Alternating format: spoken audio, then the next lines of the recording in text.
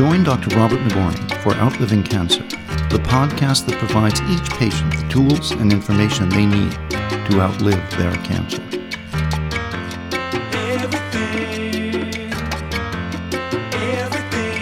Hi, this is Dr. Robert Nagourney, and we're here with Outliving Cancer. By way of introduction, I'm a medical oncologist, hematologist, and practicing internist in Long Beach, California. I am the founder of the Nagourney Cancer Institute located in Long Beach, California, where we conduct highly specialized studies for the selection of chemotherapy drugs, the identification of new drug activities, and the improvement in patients' outcome using each patient's tumor to select their unique treatment. By way of introduction, what we do is to do biopsies, which are removal of tissues from patients.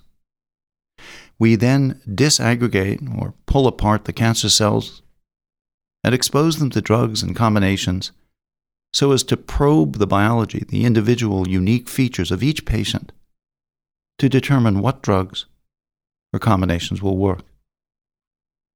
How do we do it? Well, we start in collaboration with a surgeon. At the time of diagnosis, every patient needs a tissue biopsy. This allows the pathologists to examine the tissue, determine whether or not it's cancer, and the features of it that determine whether it came from a breast or a lung or a colon original. We do this because cancer patients today need help finding treatments. It's unfortunate, but over 150 years of modern cancer therapy, we really haven't had big impacts on the survival for many advanced diseases. And so the purpose of our approach to cancer is to make each patient's treatment fit their need. Every cancer patient is as unique as their fingerprint, and they need a treatment that unique. By introduction further, I think it might be of interest to consider the very history of cancer therapy. The first chemotherapy drug ever introduced for the treatment of cancer for patients was known as nitrogen mustard. This drug, which was originally discovered virtually by accident after there was an explosion at a ship in Bari, Italy, this drug was then under secret development taken through the military as a first possible weapon and secondly as a therapeutic.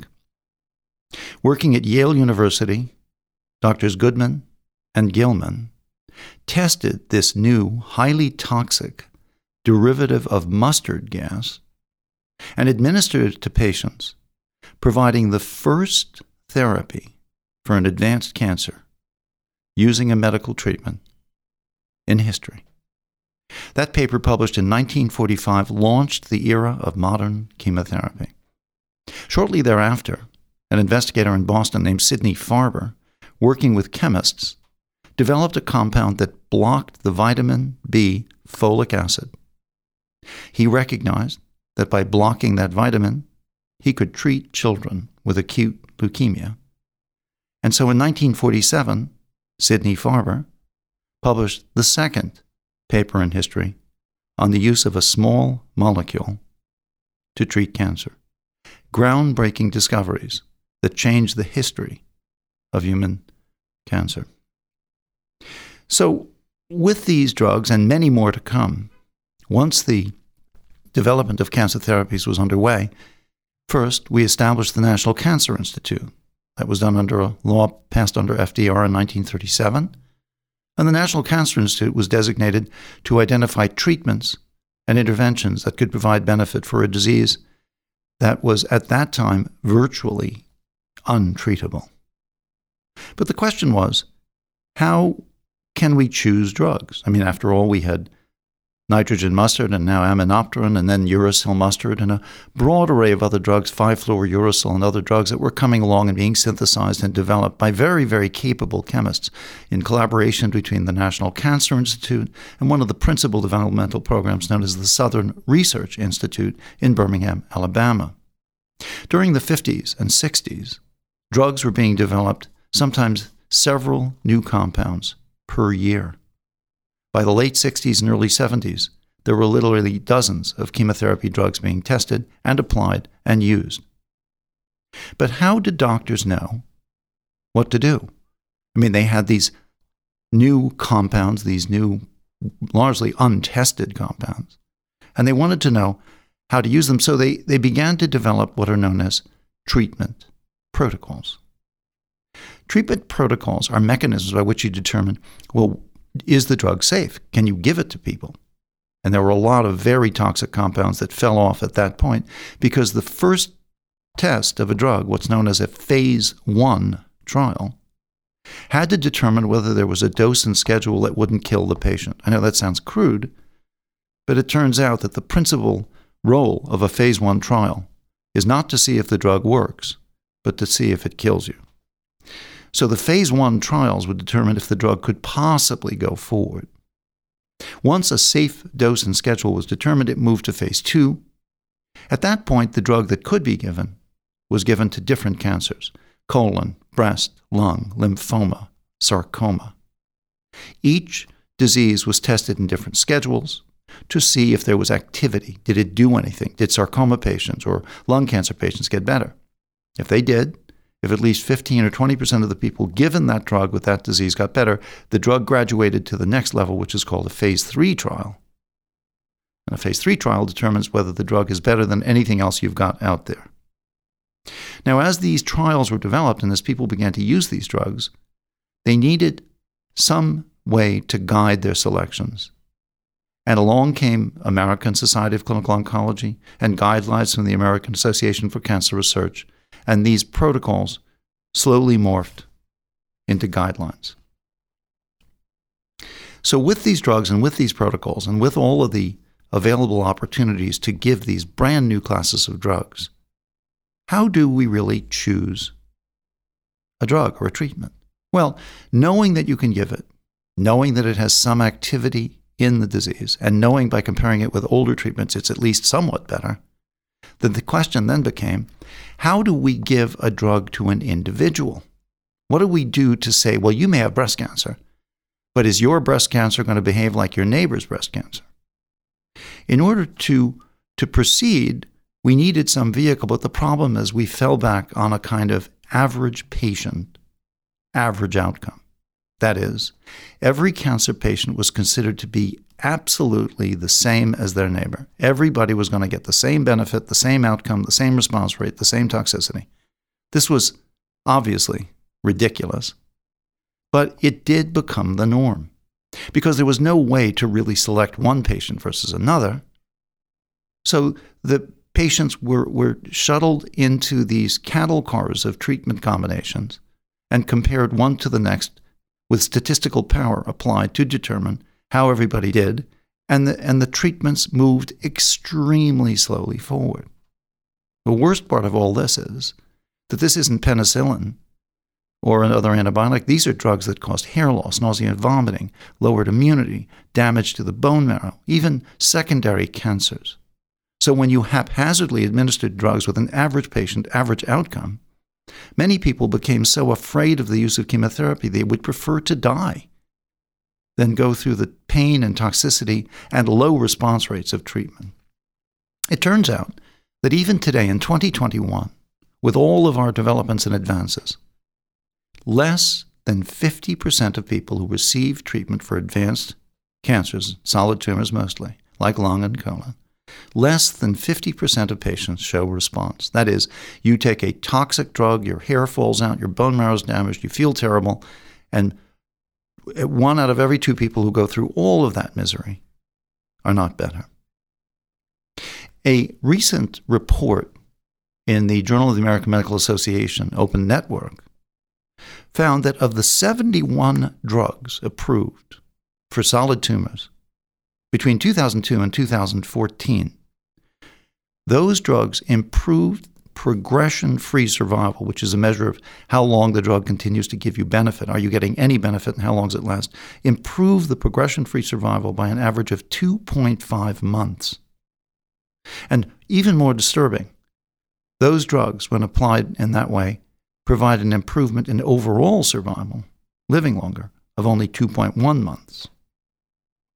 Now, with cancer chemotherapies, the single most expensive cost in medicine today, we are spending $150 billion a year on cancer drugs.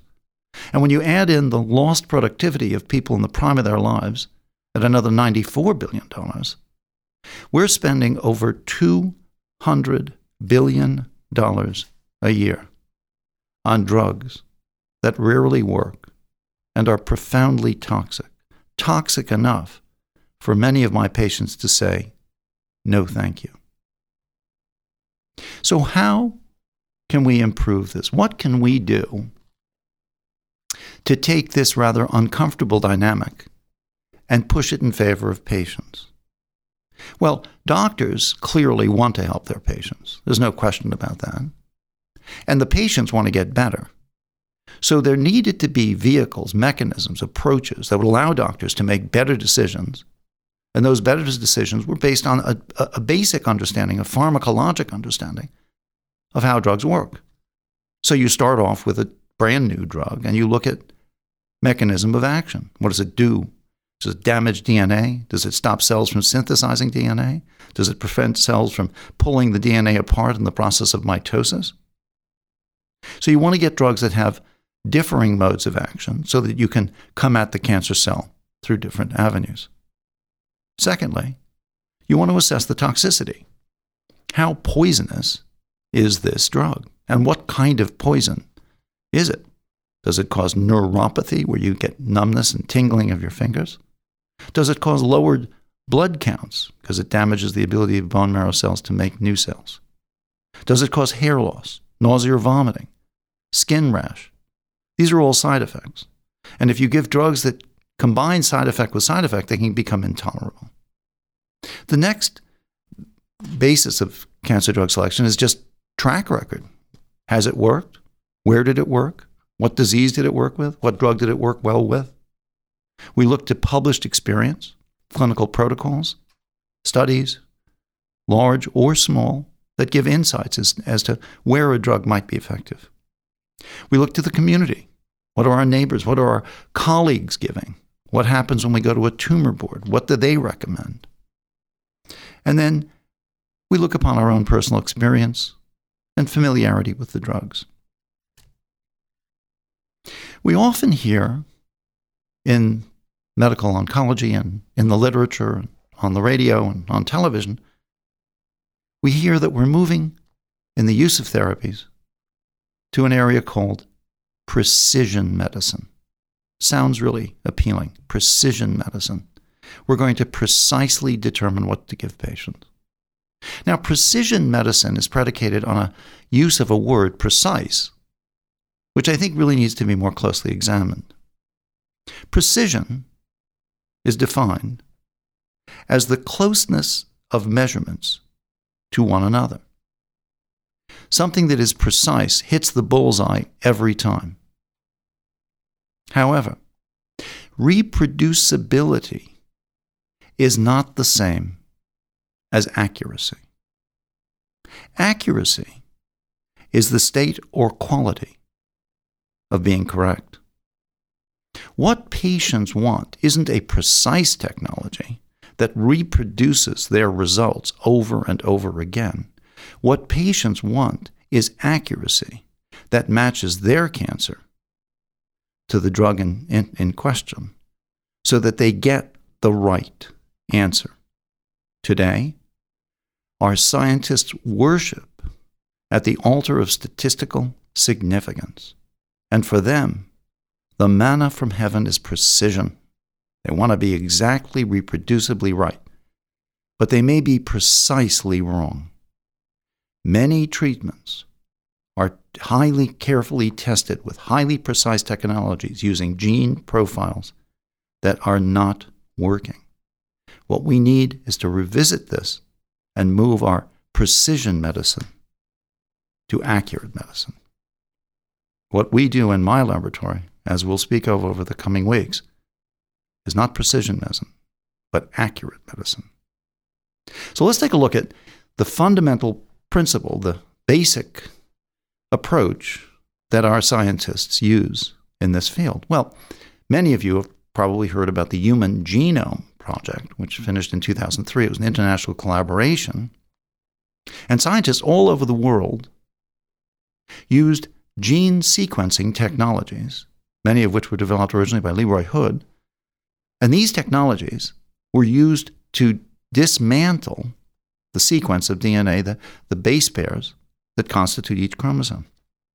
So what is a chromosome? Well, humans have 23 chromosomes. And those 23 chromosomes, there's some disagreement here, but those 23 chromosomes code for at least 100,000 genes, and that number is not certain. The trouble is that once you've got the DNA sequence, once you've got this all worked out and the human genome is done, you now have the phone number of every gene. You've got like the world's most expensive phone book. You don't know what the gene does, who it likes, who it lives with, where it eats out at night. You don't know really much about it.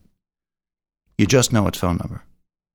So we have spent billions of dollars to get a gene phone book without any meaningful context to put that information into use.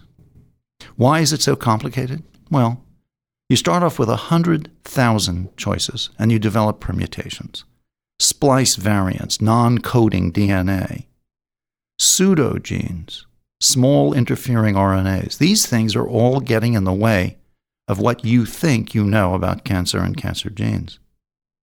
There was a study published in Nature where they examined the pan-cancer analysis of the whole genome.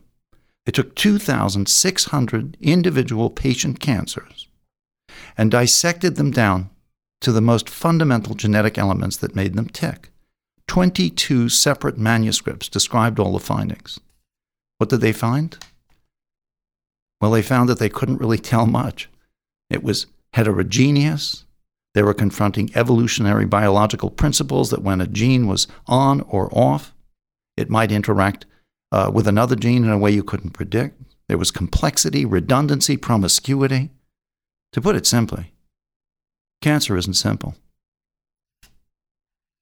So we recognize that. I started my career in the study of cellular genomics and DNA degradation patterns and DNA gel electrophoresis and flow cytometry and the biochemistry of cancer cells.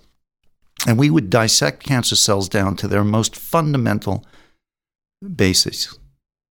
As we did so, we became, like many specialists, we became one of those people who knew more and more about less and less until we knew everything about nothing.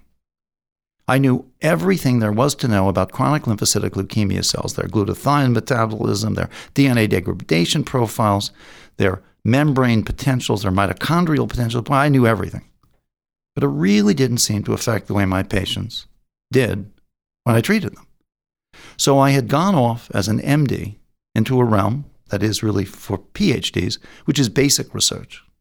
And basic research is beyond interesting and beyond exciting and beyond fraught with rewards. I mean, the people who get Nobel Prizes are very often PhDs because they have the time and energy and effort to go into the deepest reaches of cancer biology.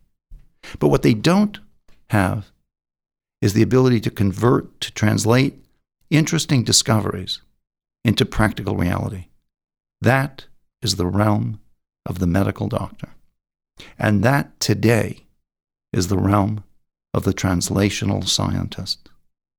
Just like it sounds, translational science is responsible for making smart ideas, good ideas, useful ideas, practical ideas that help people. Over 90% of all the funding from the National Cancer Institute today goes to basic research projects, mostly under the tutelage of PhDs. Yet, there isn't a PhD in America that treats a patient. They can't. It's illegal. So the MDs now must be taking good ideas that the scientists come up with and make them practical reality.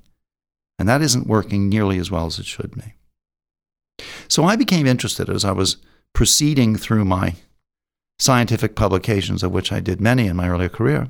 I still do a couple a year. But I began to realize that we had made a mistake. There was something wrong with the way we were approaching cancer. And it was back to the idea of precision versus accuracy. We had stumbled upon very measurable things. We were really, really good at making reproducible measurements. And so those reproducible measurements focused increasingly on genes, cancer genes. And genes in chromosomes code for proteins that do things. So if you have a gene for blue eyes, you get blue eyes. If you have a gene for brown hair, you get brown hair. And if you have a gene that isn't working correctly, you can get cancer. At least we figured that. So we decided that we would go after cancer as a genetic disorder, and we would study the genes of cancer so that we could become experts on cancer biology. Well, just by way of definition, to explain to those who may not be in the scientific world, when one talks about the genetic basis of any disease or the genes that make up any organism, from a roundworm to a human, those are called your genotype. Genotype is what makes you at the genetic level. The genotype of each one of us is set in motion the moment we're conceived.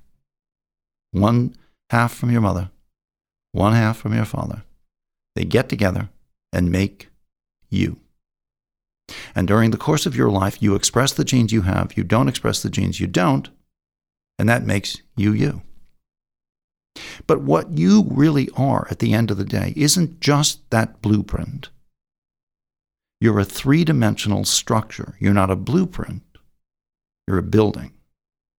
And for anyone who's ever done real estate and wants to show a new complex of homes that they're building, they always build a model.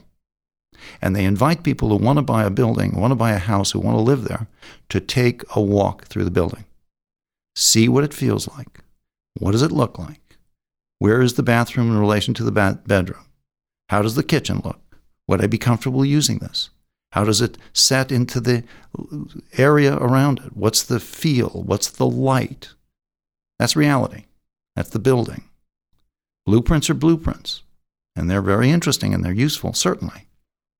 But if you have a blueprint that you give to a contractor who doesn't know what he's doing, and he builds your building on a sinkhole, or brings in a contractor that doesn't pour the concrete correctly, or reverses the building so that the garage is on the wrong side or the front door opens up onto a blank wall, the interpretation of your genes, the use of your genotype, becomes your phenotype, and phenotype is the term we use for you. The three-dimensional, structure, functional, biological reality that is you.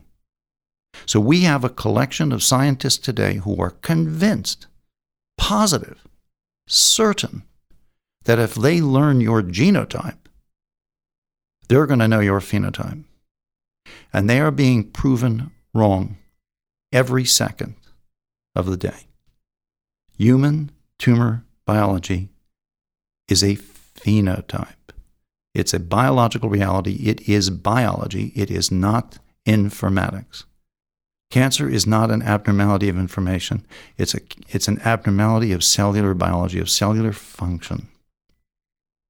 And so what we, in my laboratory at the Nagourney Cancer Institute, realized many years ago was that there was an enormous gap between cancer informatics and cancer reality. That if you turn that gene profile over to the wrong cell, it will do things you can't predict, can't anticipate, and certainly can't treat. So what we wanted was the next level of rigor. How do we drill down onto cancer as a biological experience? And to do that, we needed to develop an entirely new platform of study, and that platform, the ex vivo analysis of programmed cell death, allows us to conduct functional analysis.